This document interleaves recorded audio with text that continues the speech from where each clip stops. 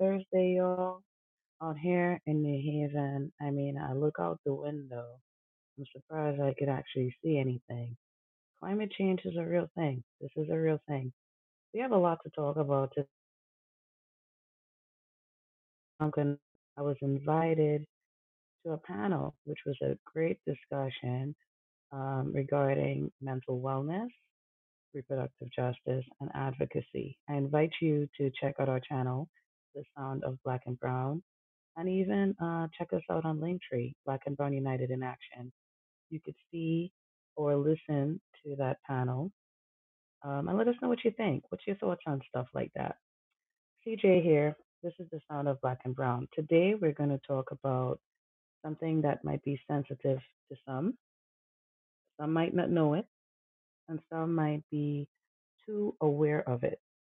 And that is the intersection between slavery and mental wellness in Black and Brown communities.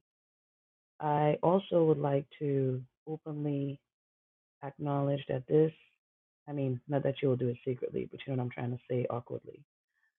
This episode is dedicated to the many unspoken voices, survivors of sexual and physical and mental abuse, actually, and also the many missing and murdered Black and Brown women. You see, in truth and in fact, in particular, Black and Brown women have been conditioned to deny their mental wellness. But let's start off with Black and Brown people, and let's go back as far as slavery. You know, we were not there. Us who are here right now, we did not have to endure that, thankfully. But that does not mean that slavery did not end. If anything, slavery was reinvented. Whereas back then, you would know when you walk upon a field or any place where there was a mass amount of black or brown slaves, you know, you would know that was a plantation. In other words, you would know the slaves in comparison to the slave owners. Now it's a little more, not a little more, it's subliminal.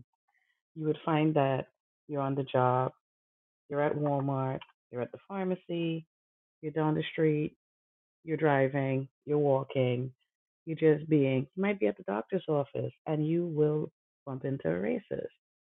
The thing about that is, how do you handle that? Do you identify it? And even if you did, what do you do with that? And what happens when you don't? And why wouldn't you? These are all things that I feel necessary for us to talk about because when you think about the fact of what's going on in Florida right now, DeSantis, as he should be called, is promoting this hatred, okay?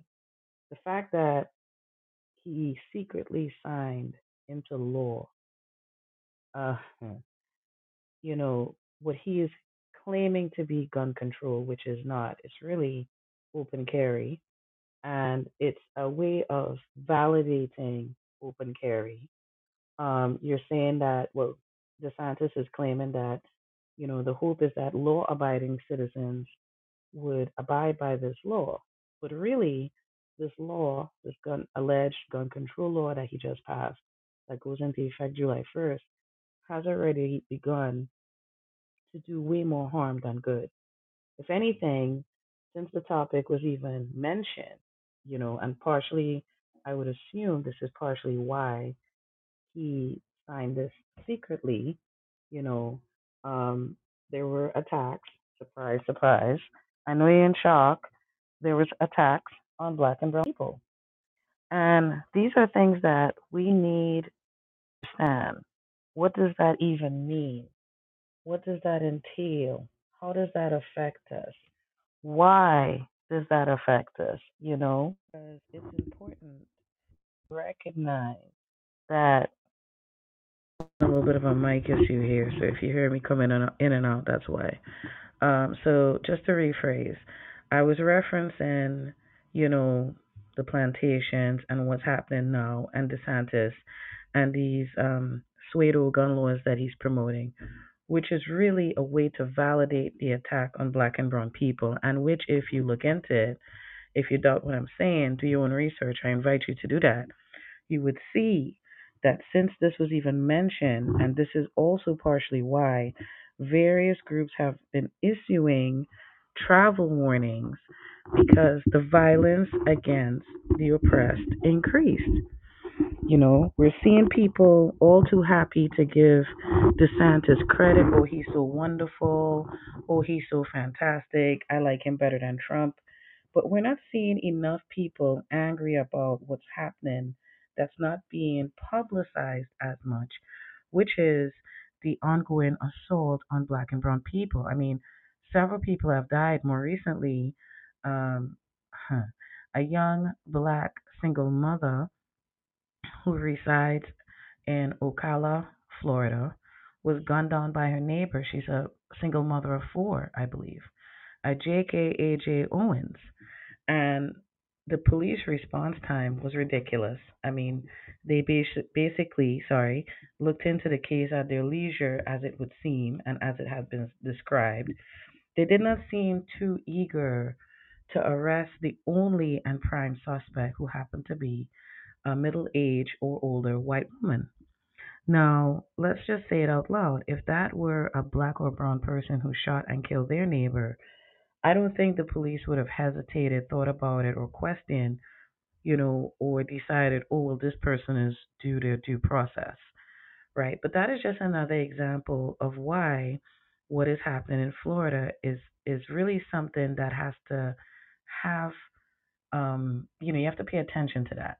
I should say. That's all I'll say that. You have to pay attention because he is inciting the hate. He is encouraging the animosity. And in truth and in fact, the media is not reporting a lot of the hate crimes that are happening. This is a place that has been home to several mass shootings. So now that you're allowing people to openly carry a weapon, I mean, come on here. We have this problem with these ghost guns. The fact that people could make a ghost gun, which is the main part of a gun, with a 3D printer is alarming by itself. But when you add to that you have people in government who are okay with these things being out there, that's pretty damn scary for a black or brown person because, you know, in general, we are portrayed in the media as criminals. We're the ones who are shooting up each other. We're the ones where our neighbors are tired of the crime. We're the ones where, you'll see people on TV saying, oh my God, why are we killing each other? And I'm not saying that is invalid. What I am saying, the media picks and chooses what it wants to show you. I mean, I don't know how else to say that, but to say that. I mean, mass media is politically controlled. So if there is a matter which is politically favorable, and in this sense, it is favorable for certain key players, I didn't say everybody, and I didn't say it'll be many, all right? Privilege guarantees control. Let me say that again. Privilege guarantees control. So obviously, Tawana and Alfredo, they're not the ones making these decisions. In other words, the common people, the average person, the regular person on the street, that is not whom I am referring to in terms of privilege guarantees control and alluding to why this is happening in Florida. It is evident that there are certain people in Florida who are quite happy with what is happening and they're willing to maintain it. And, you know, I mean, inciting violence to maintain crime and poverty and oppression is nothing new. Let's go back to slavery. Way back when, and we are still learning the story of our ancestors, just so you know. There's many untold stories. I'm pretty sure as time progresses, we're going to find things, we're going to discover things, and we should be open to that. We should always be willing to learn. That's my philosophy. Be willing to learn. Sometimes I have to unlearn and I have to relearn, and sometimes I have to learn. There's nothing wrong with that. I rather know than remain ignorant. I'll tell you that. But just imagine when you think back on slavery, one of the main ways that slave owners were able to maintain their slave was to, in fact, divide and conquer. Hence the reason why it said, Um, segregation, aka dividing and conquering, is as old as slavery. You probably didn't hear that before, which is correct because I just said it. And also, something else to consider is where there is a lack of empathy, capitalism is very successful. So when the slaves were being made to fight each other, of course, that version of the narrative is what was told. So not only were we angry with each other, we were frustrated, we were overwhelmed. That's part of the trapping, that's part of the mental impact of being enslaved, right? Same to follow for those who have been, or have survived, I should say, or have not, sexual exploitation and sexual violence. Those things, victim shaming is something that happens and it should not be allowed. But that is also as old as slavery because when slave owners didn't get their way, and sometimes just because they could, they would sexually violate women. Okay, they would rape women, punish them as a way of punishing them, or even more to their fancy, they would have the male slaves rape other women to stop them from, building relationships. What did I just say? So, for example, let's say a male and a female slave fell in love, and the slave owner caught wind of that. Remember, they could not have us in harmony because us being in harmony, us agreeing with each other, us talking to each other, us loving and liking each other would mean that they would lose control. So instead, what slave owners did, they would engage us negatively with each other. They would make us angry with each other. They would make us want to fight each other. Does any of this sound familiar? Does this sound familiar to you? Does it sound kind of, maybe that's not that far fetched, huh? Because it's not. Because that is what, white supremacy, capitalism, colonialism, many, many words I could go down the line. I'm sure you've heard them. It's all a means of control. So what the slave owners would do if they saw a male and a female, getting a little too close, right? They would then have them violate each other sometimes. So one instance would be maybe, the slave owner might rape the female slave themselves, right, to kind of teach her a lesson, or they might even rape the male slave. Now, add to that they would deny you the opportunity to feel. So, not only were you sexually violated, and sometimes it's not sexual, sometimes they would whip you or punish you, have you hanging from something, have animals attack you, you know, I mean, different versions of attempting to control you so that you stayed under their control. That's what slave owners would do. The same follows for sexual predators. They would do what they need to do to keep you under control. That is a fact, right? I'm a walking, talking example of that. In my story, my being, my experience, I should say more exactly, that's what happened to me. I would not know or be comfortable with associating the term predator, sexual violence, rape, exploitation, abuse. I mean, I could go down the line with what happened to me, right? My innocence was lost to a predator. I was stalked. I was targeted. He literally watched me. He would come to my window and watch me do all kind of creepy shit. I mean, just to maintain control of me after he had sexually violated me. And, it took me years to heal from that, right? Now, I'm not glorifying my experience. I would never do that. But I'll also tell you something. That is not something that you heal from. That is my belief. You'll never fully heal. That pain is always going to be there. The question is how you're going to handle it. Now, out of that experience, I would be a child. I hadn't known, and by the time I realized that I was a child, it was unfortunately by the then standards too late for me to have an abortion. I would then be faced with the decision of carrying and keeping or carrying and giving up the baby.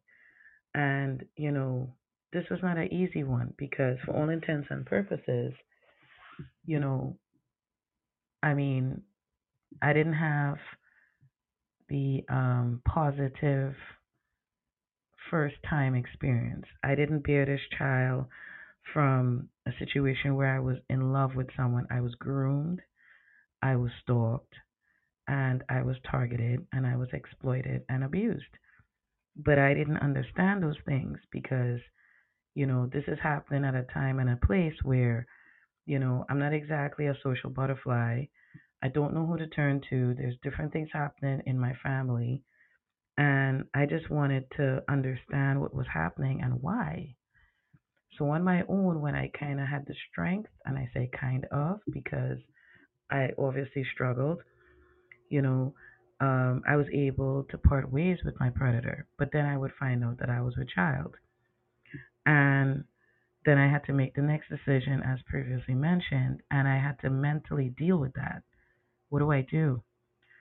So I delayed and delayed and postponed because I became anxious every single time. I felt bad. I felt guilty. I felt like damaged. I felt a whole bit, many, many words. I didn't like myself. I'll tell you the truth. I didn't have a baby shower. Nobody celebrated anything.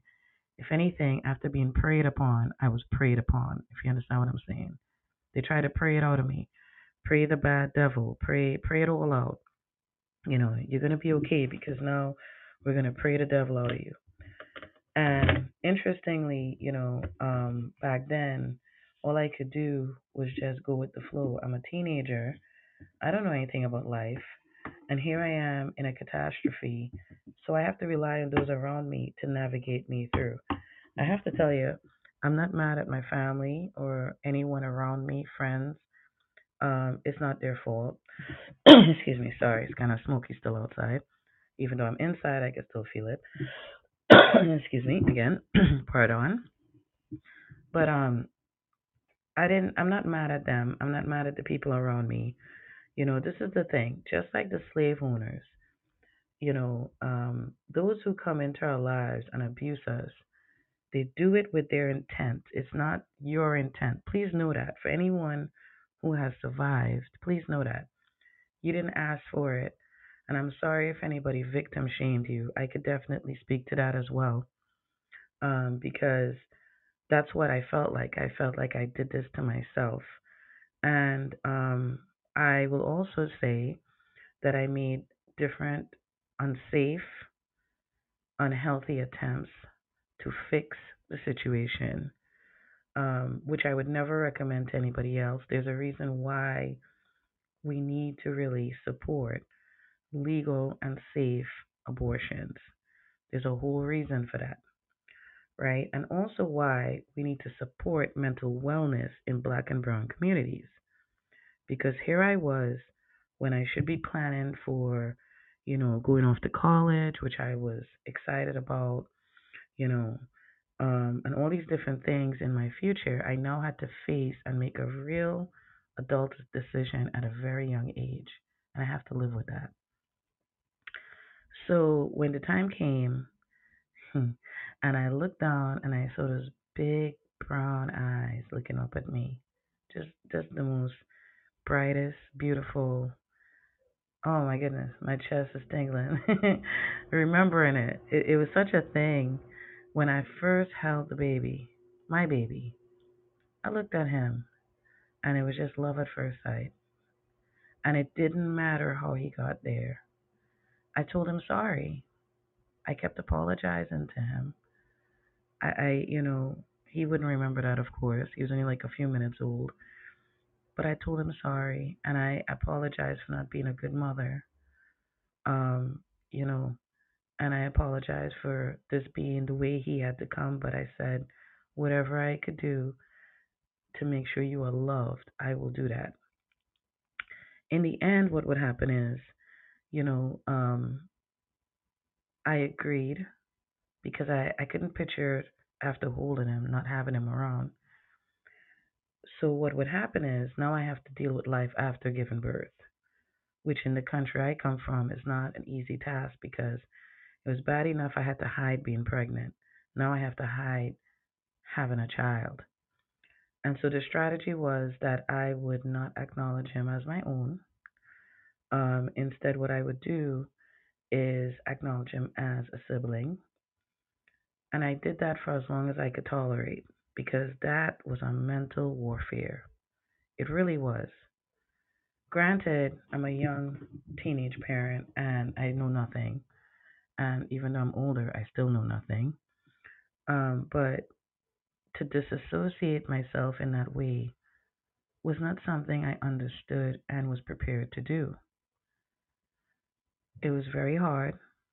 There were many nights when I just sat there, just confused, anxious, depressed, not knowing what to do, not knowing what to say, and just kind of coming to terms with it. Now, this is not something that I've talked about openly at all, actually. The platform I was on yesterday, the panel, was the first time I actually came out with this because part of this experience led to me not liking me and not wanting to be seen because I felt damaged, you know, I felt broken. Something near and dear to me, to my body, to my mental wellness was taken from me in the worst of ways. And I wasn't allowed to heal because now I had to play a role outside. And then when I get home, I have to be the role, a different role. So mentally, while trying to struggle, or I should say handle, because I did finish school, going to school and trying to be normal. I didn't have the normal prom. I didn't have the date nights. I didn't have those things. There were some real lonely days. And then there were days when it was just me and the baby, and we had a ball. And those days were so great. And it just made me wonder more and more what would life be like if I could be in a place and a space where I could be me. That would lead to me living in America. But then a different type of mental warfare happens. Now I get here and I'm met with a different kind of hate. I'm finding people judging me and I'm trying to understand why. I'll tell you something. It took me about a year after permanently migrating here because after the baby was born, I would come up, visit, stay for a little bit, visit, stay for a little bit. So, and I was not, I was traveling on a passport only, a visa, you know. So I had to navigate community in that way, aka as an undocumented person, because trust me, while having a visa in the process is difficult, it doesn't help you in terms of getting certain things and access to certain opportunities. It's very stifling. And the process to move beyond that is not exactly easy. So, for those who think that we literally get visas, come here, and we have a beautiful life, oh, absolutely not. It took me like a year after I permanently migrated to actually speak to people. Some people thought that um, I had some type of disability, right? That I was nonverbal. One person thought I was autistic. And really, what it was is because every time I spoke, people would make fun of my accent. So here I am in this country. I'm already mentally dealing. I thought that I had come to be free, but now I'm enslaved in a whole different way. And then I would start reading, because reading and writing were always the two things that I kept near and dear. Those are the two things, and my art when I could do it. Those are my safe places, right? That's where I could be me and I could express me and I could do so fearlessly.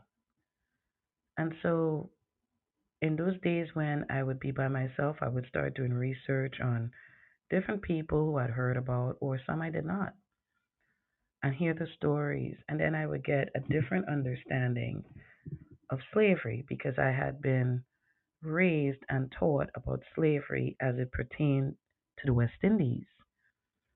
Now, on my father's side, there are indigenous people. There's the indigenous line over there, but also the African side. On my mother's side is the East Indian, more so, but it's a mixed bag of religious beliefs, meaning Hindus and Muslims. On my father's side, um, my grandmother was a descendant of Amerindians and Caribs, I believe, if I'm not mistaken. Um, and then, there were also the African slave side to the family, of which, again, that's on my daddy's side. On my mother's side is where we had the East Indian slaves, and they differed in terms of their religious beliefs. Some were East Indian Muslims, and some were East Indian Hindus, right? And a sprinkling of Mediterranean in there. This is the kind of family dynamic I had come from. In school, we were taught about slavery as it pertained to what happened to the indigenous people, Columbus killing them off, starting to bring slaves into the West Indies to train them, to get them ready, and what would happen, like the bucking and the rapes and, the brutality that they faced, the various violations that happened to these poor people with the goal of training them to be obedient slaves. And also learn about our links to our Latin America, Central America, and South America brothers and sisters because, in terms of our indigenous people, many of them came from South and Central America. So there were actually members in my family who spoke Spanish and lived on the southern side of Trinidad. And so I knew about slavery and various aspects of that from that respect, right? But when I migrated here, I would learn more because I learned some of the slavery that happened here. But then I would learn more as I lived here. But then I would also peep it out. And I was confused because I'm coming from a country, and let's keep in mind the time frame. There were no cell phones. Mass communication was not like this. We didn't have podcasts, YouTube, none of that. Email was just now a thing. Computers, you had to wear a jacket, So this is a whole new world, literally. Like I feel like the Little Mermaid, no pun intended. And I had to learn a whole new community and how to live in it as a single black mother. Because the one privilege I had, the little privilege I have was now I don't have to deny myself. Now I could be a single black mother. But little did I know that that was not seen as a privilege, right? And as time progressed, I had to deal with life as a single black mother, having to manage work after school, before school, PTO meetings, parent teacher meetings, try to get some spirituality in there, keep up on homework, keep an eye on friends, all of this while trying to earn a livable income. I would go to work and have to deal with the passive aggressive behaviors, the normalized racism, favoritism, misogyny. I would go into society and have to figure out what are my boundaries, and that took time. It took time to do that. It really took time because, I come from a country that I was familiar with, the people I'm familiar with, the habits I knew. And here I am in this place and I have to figure out where I fit. Where do I belong? And that is not an easy task, right? So as the years went by, it didn't get easier, let me tell you. Um, but my acceptance of my mental wellness became easier because you see, like you, many of us, black and brown people, we are trained to deny our mental wellness. We are told don't cry, shut up. Our emotions are not acknowledged in positive ways. When we cry, be it male or female, when we feel negative connotations are attached to it, we're angry, we're frustrated, not, you know, wow, that was hard. I can't believe they survived that. That comes with time sometimes, maybe, but mostly with support. But as a community, black and brown people, we, you know, were raised, brought into this life and cultural sense of watching each other be destroyed, disenfranchised, stigmatized, and we just watch because that is okay. That's okay, right? And what we don't see is while you're doing that, you're passing down the PTSD, the anxiety, the depression, the judgmental behavior, the emotional trauma, you know, all of it. You're passing it down, right? The toxicity, the white toxicity that stains us. The question is, what do you do when you get there, right? And my answer is, we have to realize, and I'm talking from one who has, again, I lived that life. I could tell you so many more things, so many more, you know. I myself have to tell myself when it's okay to talk about certain things. So don't think that I don't get it. I get it. I also know that, I get critiqued. I am critiqued, I should say. I've heard what people have said about me and how I talk and how I think. And that's because I don't speak like someone who yields. I speak like someone who feels because I do. And what I'm not going to do is to continue to deny my pain. I think we've all done that for too long. I think we've all stayed satisfied for too long. And I think we told ourselves we don't need help for too long. I think that community did a great job of stigmatizing mental health and and that's why I say mental wellness, because they painted the picture of black and brown mental unwellness as violent, as crazy, very negative. So, in other words, if a black or brown person is told or is informed, whatever word you want to use, hey, listen, you might want to talk to somebody about these things you're going through, we were already mentally conditioned to take that abrasively. Oh, that's a critique. And what's worse is the system itself, meaning opportunities and resources for mental wellness, does not look like us and does not appeal to us and our pain. In general, we see it on the movies. We see the young white person who's struggling and or in a TV show and so they go to a psychiatrist and they get themselves better. We see all these images and ads and shows where white people are sharing their joy. They're having a cup of coffee that made them so happy. They could enjoy the moment, they could breathe. How do you tell the black or brown single mother living in the hood how to breathe when she has to pay her rent, keep a job, keep her children fed, make sure she doesn't do or encourage anything to invite other parties in the police, DCF, DSS? She has to survive in her melanin in a world not made for her pain, and one in which there are not resources or representation or support systems to help her. How do you do that, right? And we see it all the time. I mean, don't get me wrong. I'm all for white allies. Please don't get me wrong. I've said this many times. I actually know quite a few white allies who I care for, and they help me out a lot.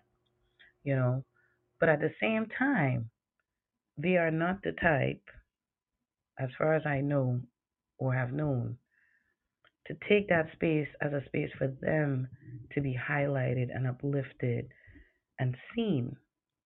Malcolm X warned us about the black man who depends on the white ally to support themselves.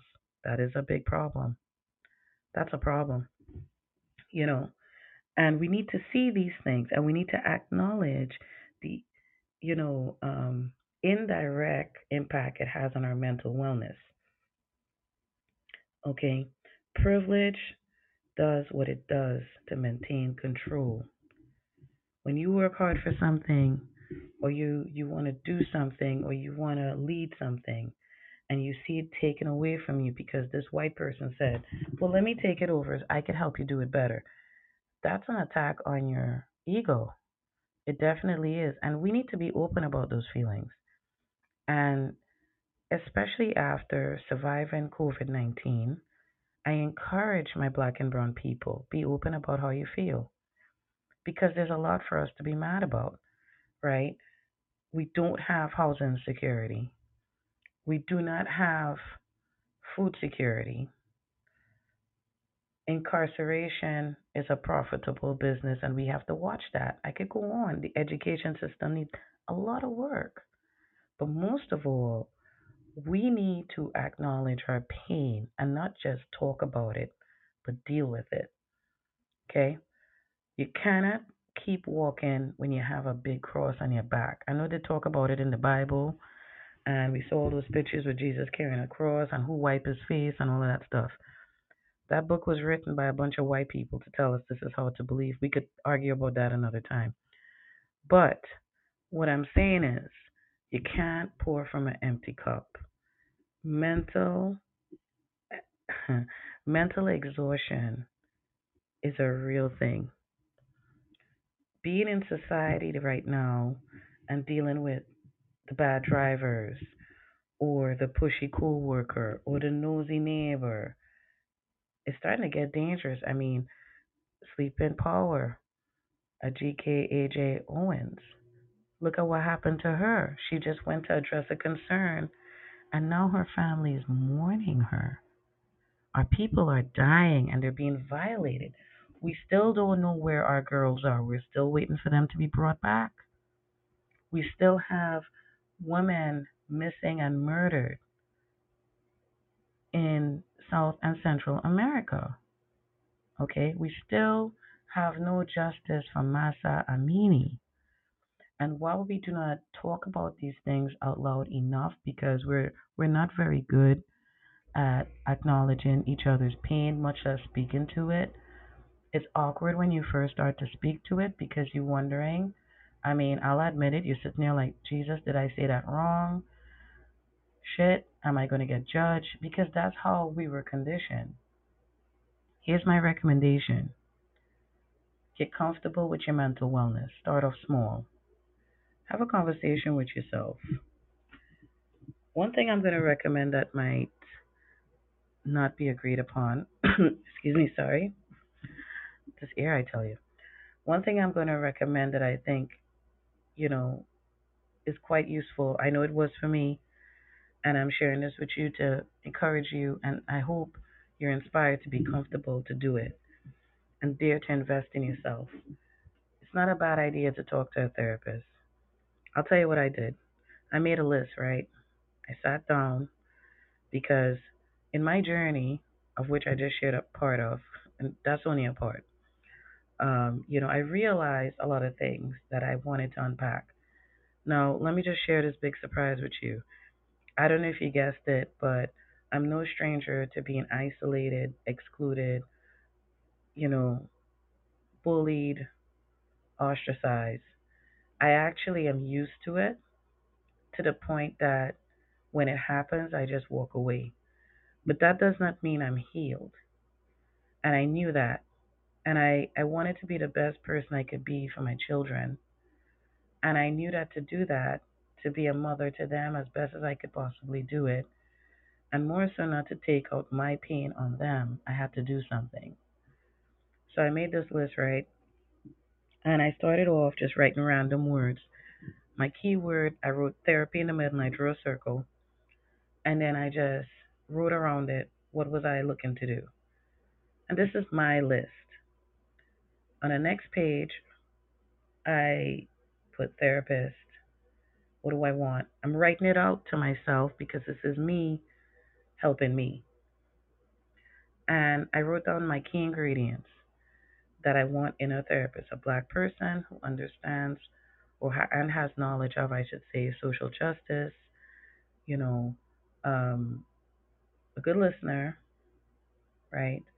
And has had experience with an array of people, because I deal with an array of things. I have my little list. And so what I would do is, oh yes, the flexible hours, because that was the other thing. Let me not forget that. Always thinking of flexible hours, right? What I would do is I wrote an email template. So, all right, I had my ideas down for the therapist, and then I wrote an email template, which I would also use as a script if someone contacted me. So I then looked up which providers I could get access to based on my insurance. And from there, I reached out to everybody. And as anticipated, and this was a part where I had to coach myself, right? And I don't have anyone helping me do this. Let me tell you, I don't have a partner, so I'm bumping all these things off myself. And at the time, my furry little partner, my pug. Let me stop and talk about that. Having a pet was therapy in itself. He was my rock. He was my co-editor, co-producer, co-conspirator, co-pilot, my baby. When I lost him, part of me fell apart. Part of me died because part of me literally died. I didn't have that anymore. Thankfully, I had sought out a therapist prior to that. So that blow, and let me tell you something, I've taken some blows in life. I have taken some blows in life. I could talk to you about that for days. Being a black immigrant single parent is one part, being sexually violated at a young age is another part, working in America is another part, organizing as a black woman is another part. I could go on for days. So I knew I needed to do something. And when I made this list, I sent it out and I would interview them. I literally interviewed them. I try to figure out, who's this person, their strengths, their weaknesses, and I decided based on that which one fit my needs. And my goal was to help me get my mental wellness intact and work on it, right? I'm a survivor of sexual abuse. I'm a survivor of many abuses, you know, and I needed somewhere to unpack. But I'm also an activist and a mother and an advocate and a leader and a analyst and a student. I'm all these other things too. So I need to be able to survive in me in a well way. And we could pray on it or we could deal with it. No, I didn't say that to tell you don't pray. Don't get that the wrong way. But the prayer could only go so far. When you pray, you're asking another being to help you heal. Key word, help you. You have to help you. And the way that you do that is to take that step. And let me tell you something. I know that, you know, um,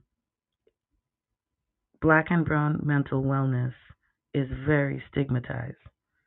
We have our own, interpretations, understanding, and comfort level with that. But when I tell you it's worth it, it's worth it. The only way we could break the stigma is if we challenge for change. If we don't like that there are not enough black and brown social workers, challenge to change for that. But if you don't like how your life is going, or you don't feel comfortable, or there are days when you're overwhelmed in ways that you cannot articulate, challenge yourself for change and take that step. It's a step. It is a step. And heal at your pace. And let me tell you something else. As I mentioned yesterday on the panel, right? You know, just because you talk to a therapist doesn't mean you're going to be medicated. And it doesn't mean they're going to put you in a room and leave you there or an institution. Before you deny yourself your mental wellness, educate yourself on what mental wellness looks like, including what the possibilities would be if you find a provider who suits you. Invest in you. Yes, we could take walks. Yes, we could do all these classes and projects and all these things, but that does not help you hug yourself and believe in yourself. That doesn't cure that. That doesn't help you unpack. That doesn't help you understand yourself. Why do I cry over this shit? Why did I just bust down crying over a song? Or why am I so frustrated when I can't find something? Or why did I just get so mad at myself for tripping on my own foot? I mean, these sound outlandish, but it's happened. Or why do I get so anxious when I'm trying to find out or deal with a life event? A doctor event, or, I mean, with a doctor, I said a doctor event, haha, me. Or why do I treat myself this way? Why don't I forgive myself? Why can't I, admit my little mistakes, say whoops, and say, okay, I'm going to do better? Why is that? We got to deal with that. And I'm telling you, the root cause of that is as old as slavery. Because as black and brown people, we were conditioned to deny ourselves mental wellness. And so, even in our darkest, most anxious, most depressing hours, we still hold ourselves up to that standard. We still say, no, I'll just pray on it. No, I'll just do this instead. No, I don't want to get no mental health. That's not for me. That's not for me. I don't need that. And the truth is, what do you think will happen if we actually heal? What did I say when I started? Slave owners intentionally created separation and division among the slaves. Why? Because they knew if we were harmonious, we would talk and communicate and we would organize and uplift ourselves. They did not want that. So, by the same token, when you deny yourself your mental wellness, right? When you deny yourself your opportunity to understand yourself and uplift yourself and be honest and open with yourself, you're just enslaving yourself some more. And I don't want that for you, and you shouldn't want that for yourself either. I really hope by sharing some of my story, I have inspired you all to think about this. I hope that people understand more now why our representation, participation, and belonging is so, so, so important. If we are really about progress, if we are true to seeing true harmony, unity, acceptance, belonging, let me just tell you this before I say more. Lynching is not outlawed. Florida is like an open gun range. We need to heal. We can't just keep fighting. We fight better when we're healed. Any soldier would tell you that. I could tell you that. I fight better as I'm healing. And some of our wounds are that deep. I just openly told you I don't expect myself to ever fully heal because what I experienced was not something that just goes away. There's a lot that I've had to unpack, accept, cry about, and forgive myself for. It took me time to feel okay about being me. It took time. I didn't go on the trajectory that I was expected to, and I felt like a big time disappointment, especially to my family, you know. And you have to forgive yourself with that, right? And in a time like now, right now, where people are, there's some serious crosses we're facing. We don't have a housing market where we could live, right? People are losing their housing, their jobs. The price of food is always going up. It's already very expensive to be poor in Connecticut. And, just the cost of living in total, like nothing we've ever seen, right? And just like the slaves then, we're the new slaves, except our plantation is bigger and it's less obvious. And they're still separating us. And they still want us to fight against each other.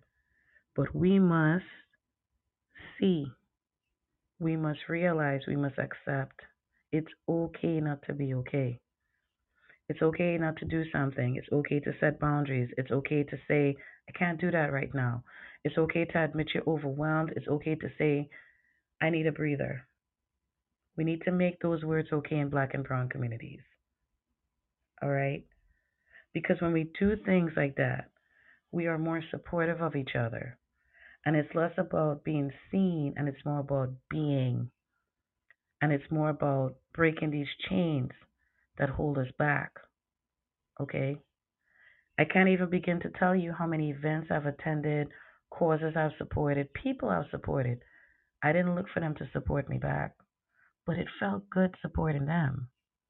I told you in my story, I'm actually pretty used to being down to me and dependent on me. So for me to do that well, I have to take care of me. And part of that was me learning how to love her all over again. And I share that with you because if right now, you're feeling overwhelmed, anxious, depressed, whatever you're feeling, that feeling in you that you can't shake, you don't know why. You don't know why. You feel like your joy just got sucked out of you. There's a lot to be angry, frustrated, mad, all kinds of things about, right? Especially when you don't have privilege, especially when guns have more rights, privileges, and respect than you. And nobody else knows that better than the black and brown women. Why? Because we carry society on our backs, and it has been made normal for us to do that to the point we don't even acknowledge our pain. She's not emotional. She's not being aggy. She's not being too much. When she speaks in her truth, if you're offended or you don't want to deal with her, you just told her who you were. We need to bring in that empathy that will help us make racism wrong again. As I've mentioned before, where there is no empathy, capitalism is very, very successful. Think about that. And I hope we continue this conversation because our time is now. And I hope that you're here to help us carry it through. Please like, follow, and share. Let us know what you think. That's all I have for now. Fist up, smile on. I hope you have a good one. This is CJ.